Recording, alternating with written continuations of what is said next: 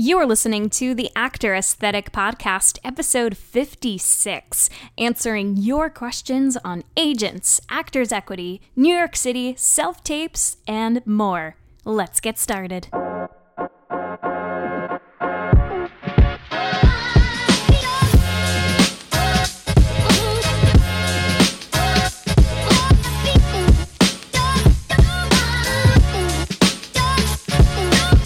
What's up, everyone? This is Maggie Berra here. Welcome to another episode of the Actor Aesthetic Podcast.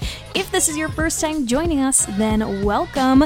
The Actor Aesthetic Podcast is produced every week for your enjoyment, and show notes are found at actoraesthetic.com/podcast. You can also follow me on Instagram at Actor Aesthetic or join our Facebook group, the Actor Aesthetic Tribe. All links are in the show notes. Now let's get on to the show.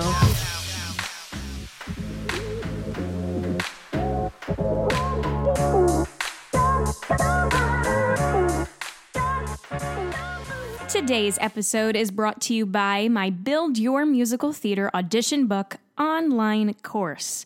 Now, as a musical theater actor, you know that your audition book is the most important thing that you own.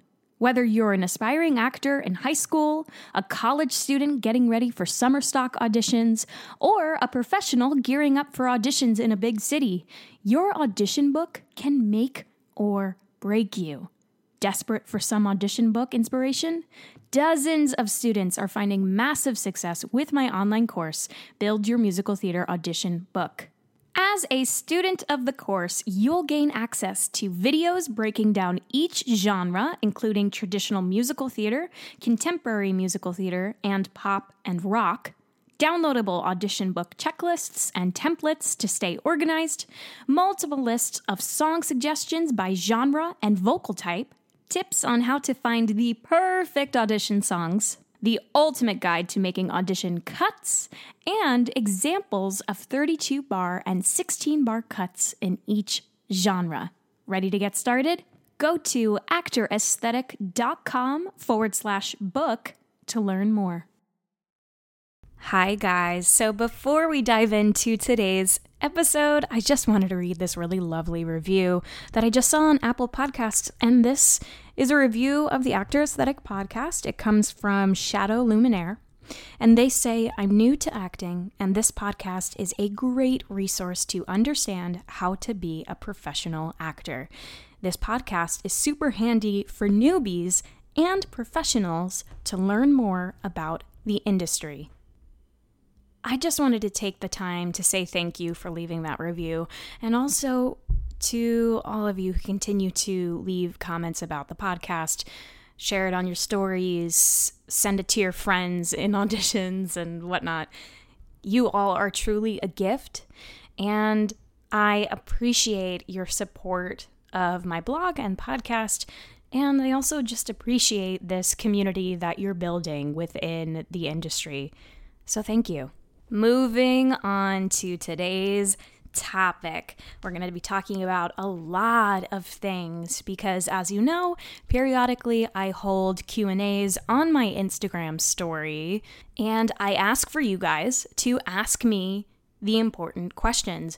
I want to know what's on your mind. I want to know what you're curious about, and I want to try as hard as I can to give you advice and to generally just help you on your journey. Whether it's about auditioning, performing, college, traveling, New York City, anything, I am here to help.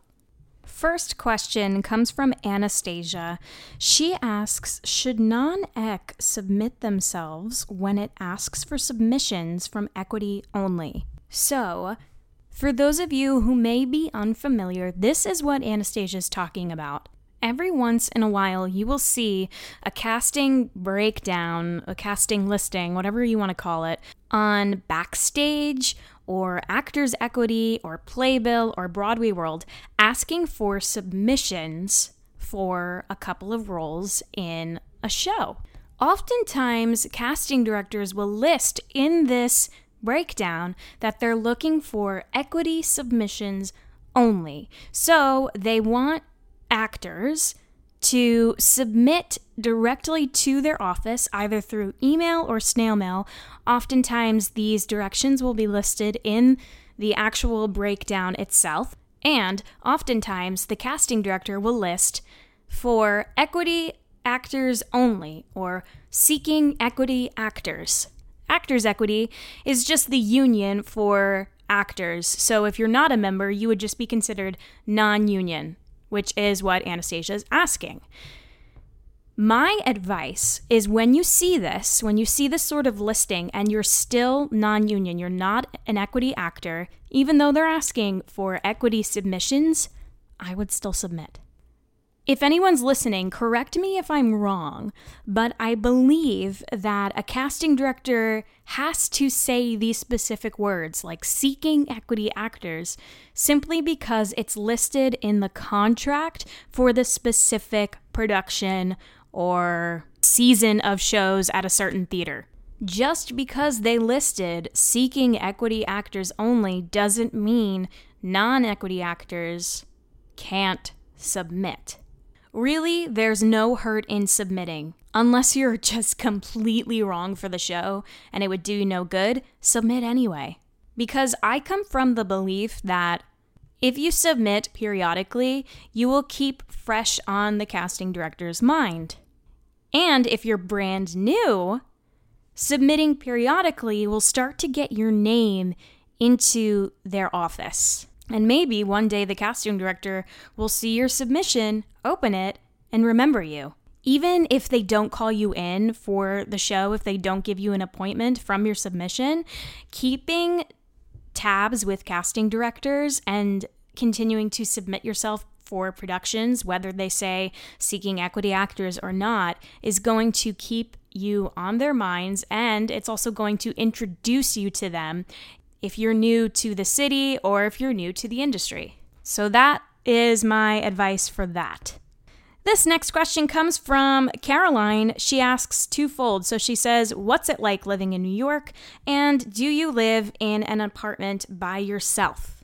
Well, Caroline, so far, I love New York. I love it so much. I love living here. I will say I do miss my family and my puppy a lot, but they're only like low-key an hour away, so it's not that sad. And I often go home like every other weekend, but I love it. I love being like 20 minutes away from Broadway shows, 20 minutes away from auditions, 20 minutes away from friends. I love the hustle and bustle of New York. I feel like I thrive in this sort of environment. I would never make it in a rural, small town in middle America. I just couldn't do it because I thrive off of the energy of New York. So I love it. To answer your second question, I currently live with two of my really, really, really, really, really good friends from Texas State. So we all went to school together. Liliana was a year below me, and Anna Rose was 2 years below me. Anna Rose just graduated. So we're all living together, and like I said in last week's episode, if you didn't catch it, I, like many actors, am living with roommates, one, because I love them, and two, because it also keeps the cost of living down. So our apartment is a lot less expensive when you live with two people as opposed to just living in it by yourself. Makes sense. And New York is so expensive. So living with roommates definitely makes your life a little bit easier. This next question comes from Whitney, and Whitney asks, how do you prepare sides for acting auditions? Well, so first of all, I often get sides for auditions when I have an appointment. So when I'm being called in for a specific role or track in a show, I often get sent sides beforehand. Every once in a while I get sides that I have to cold read, which means the creative team gave me sides when I got to the audition and they made me look them over right before I walked in. Those are really fun because I just get to throw myself right into the material and there are less expectations on you because you just got the sides right when you walked in. But when I'm given the sides days or even sometimes if I'm lucky, weeks in advance. Like I have an audition coming up where I'm auditioning for a specific role. I was given the sides literally like 3 weeks before the audition, which is amazing. So my process is a little different depending on how much time I have to prepare. In this situation, for the show that I'm auditioning for, in which I got my sides like 3 weeks in advance, I like to really immerse myself in the show. If it's a show that already existed, I scour the internet. I read everything there is to know about the show, everything there is to know about who originally directed it, choreographed it, musically directed it. I find as many video clips as I can from the show. I try to find interviews from the creatives about the show. I even sometimes look at different versions of the show, like different covers of the songs, different people singing different songs from the show. Like I go into depth. And when it comes time to preparing the sides, I first try to just memorize the material. Without putting anything on it, I just try to memorize it. I literally read line by line over and over and over again. Most of the time I do this out loud, putting nothing on it, no inflections, no acting, nothing, just so I can memorize word for word exactly what's on the page. Because I found that the more memorized I am, the more off book I am in an audition, ultimately the better I do. I'm more focused, I know what's going on, I know what to expect, and I'm also better equipped to take whatever is thrown at me in the audition room. Like if the director wants me to do the material a different way or play something else, I have a good foundation if I have the material as close to off book as possible. Once I have a good handle on the language, once I have a good handle of the dialogue and the character, I'm someone who likes to just quickly jot down a general map of the scene. I throw out a couple objectives. I try to figure out what the character is trying to achieve within that specific scene, and I also take note of the relationship my character has with whomever they're speaking to in the scene. Then I take into account all of the external factors of the scene. What's the time period of the show? Where is it set? Where does it take place? What is happening around the characters as the scene is going on? Finally, I roughly take note of the beats that are happening in the dialogue. I like to closely take a look at punctuation, so I often put little dashes in between periods or sentences, or just the ends of phrases, so that I can follow the character's thoughts. And once all of that is done, I go by trial and error, and I try to find the character's voice and their physicality. So I think to myself, how would this character talk at this time of day, in this time period, in this mood? How would they speak? How do they sing? And how do they move around in the world? Because I'm someone who likes to work from the outside in, so if I can find for myself how the character speaks and sings and also moves about, walks around, sits down, stands up, then I can really find the heart of the character. Sometimes it's really easy for me to get lost in the homework, to get lost in the annotation of the scene. I often get lost in figuring out the objectives of the character and desperately trying to play each objective line by line. I'm just someone who likes to work from the outside in. It's different for everyone, but yeah, that's my process. This next question comes from Sarah. She asks, tips for prepping to make the move to New York City? So a couple of things. My biggest piece of advice is to save up as much money as you possibly can before moving here, simply because New York City is not exactly the most affordable place in the world. So before you even consider moving to New York, you're going to want to have a good chunk of change stored away as a financial buffer.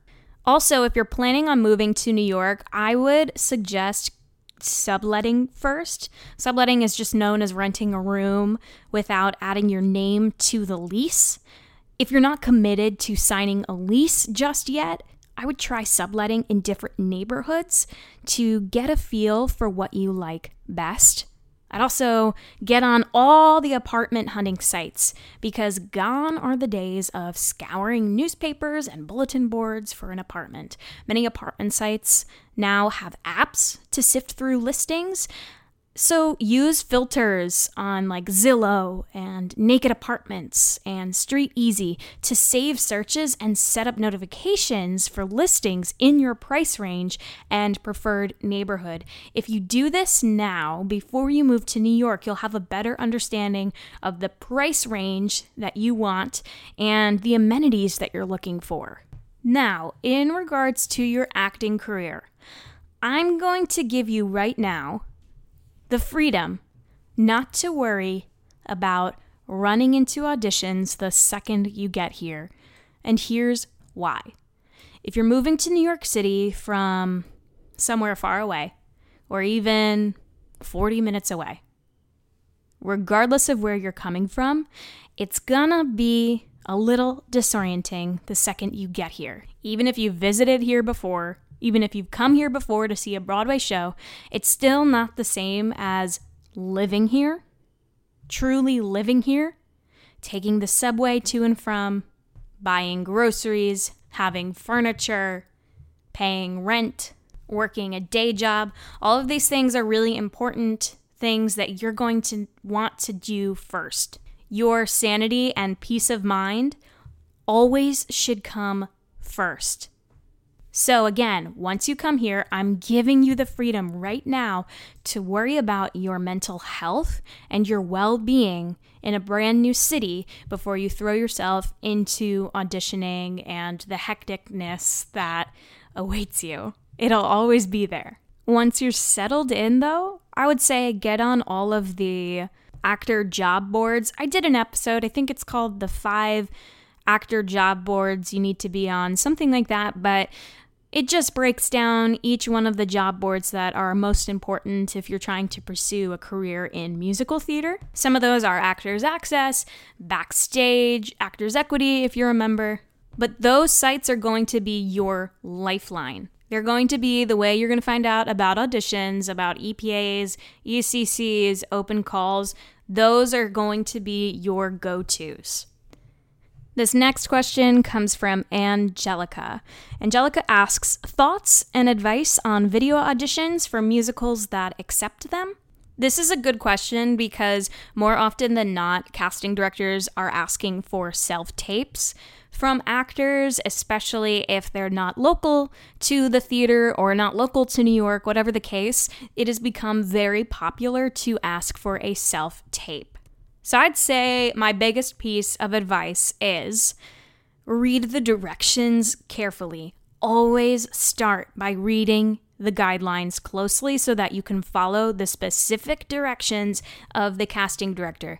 Because every casting office has a different way they'd like to have self-tapes uploaded, so be sure to double check any notes that they gave you. Some offices might want clips uploaded separately or edited together to make one continuous take of all the scenes and slates and whatever. Really, I would just make sure that you're looking for the specifics. Did the casting director ask for a slate before the audition clip?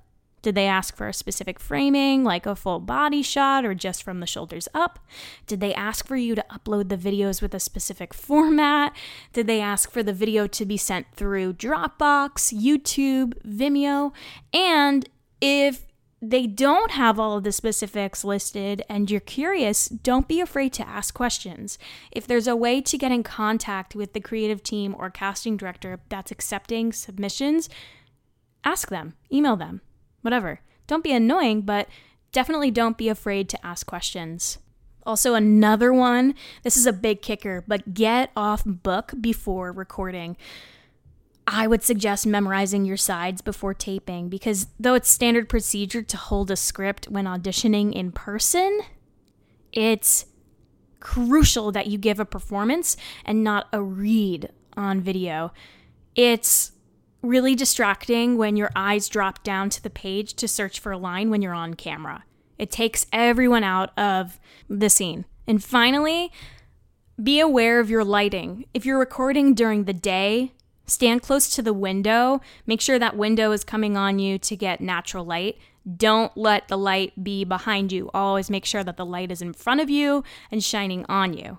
In the evening, really try to avoid fluorescent or high contrasting lighting.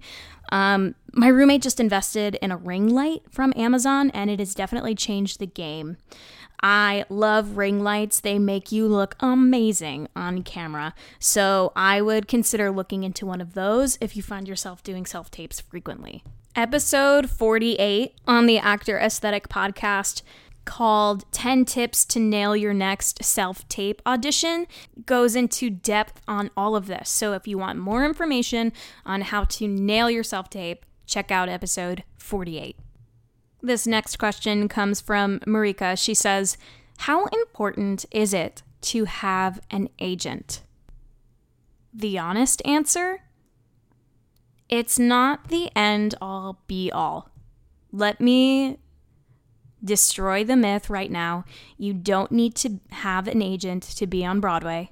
You don't need to have an agent to be a successful actor.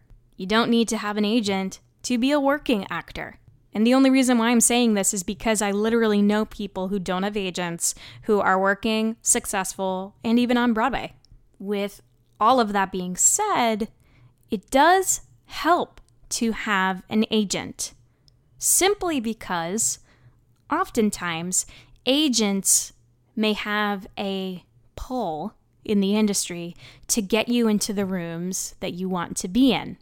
Agents that already have pre-existing professional relationships with people in the industry are going to have a little bit more power to get you audition appointments that you might not otherwise get yourself. That doesn't mean you can't get those auditions yourself. It just might be a little bit more challenging. Which I think is a good segue to our last question of the episode. This question comes from Eric, and he says, do you have tips on securing representation if you didn't go to a school with a showcase included? So what he's asking is, how do you get an agent if you didn't go to a college, like a musical theater school, that had a showcase in a big city like New York City, LA, Chicago, etc.? Some schools do offer the ability to perform in a showcase that happens in a big city, in a big theater hub, at the end of your senior year in front of various invited casting directors, agents, and creatives in the industry. Now, my advice to those of you who did not or are not going to a college where you have a showcase, and even if you've been to a college that has a showcase and you didn't secure representation after the showcase. If you're still on the hunt for representation, here are a couple of things that you can do to put your best foot forward.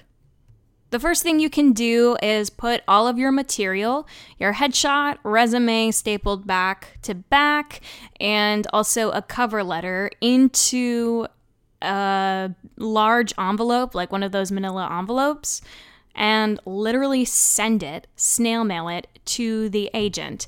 You can also try to email the agency, but I would double check on their website if you can find it, like how they like to receive submissions, because they will flat out tell you if they want your submission through mail or if they want your submission through email. I believe if you are subscribed to Backstage, they have a feature that lists out all of the industry agencies in whatever city you're looking for and what their address is and how they would like to receive submissions.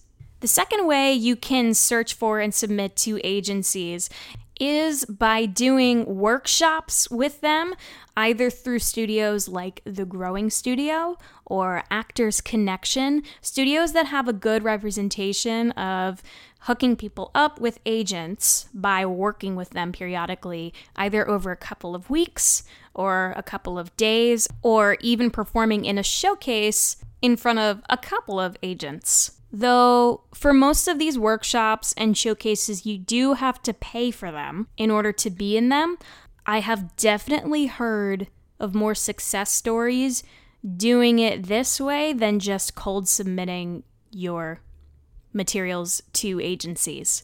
Simply because you're getting yourself out there face to face in front of them, as opposed to sending them an email that could easily go to their spam folder or just go completely overlooked, or mailing your resume and headshot and risking it just getting thrown out. If you're not finding success going these routes, I would just continue to hustle. I would just continue to go on auditions, go to open calls, go to EPAs, submit yourself on all of the job boards, find auditions that you're super right for, and just go to them and get in front of casting directors. Because you can absolutely get work without an agent. Like I said before, it's a lot easier to get in the door with an agent, but that doesn't mean that it's going to stifle your chances of getting work, as long as you're being smart about it. For more in-depth information on how and where to find an agent, check out episode 11 of the Actor Aesthetic podcast. Well, there you have it. That's all the time I have today to answer your questions, though don't worry, I'm literally a freak and I write down all of your questions. Every last question you guys ask me on my Instagram stories when I hold those Q&As, I write them down and I put them in a Google Drive and I try to get to them when I can. Sometimes I'll put your questions in an episode like this where I answer multiple questions, and sometimes if I have a lot to say about a specific topic, I will literally break down your question in its own episode. But if you enjoy these types of Q&A episodes, totally let me know. If you're on Instagram, shoot me a DM. Let me know if you like these Q&A episodes, because I am here to serve you. I love you all. Thanks for listening. Have a great week. If you've enjoyed today's episode and you found it helpful, I would love it if you could screenshot it, share it to your Instagram story, and tag @Actor Aesthetic, because I love to see who's following along with me there. If you haven't already, be sure to rate, review, and hit that subscribe button so that you can join me every single week for a new episode of the Actor Aesthetic podcast. Until then, this is Maggie Barra signing off. It takes a village. I'll see you next week.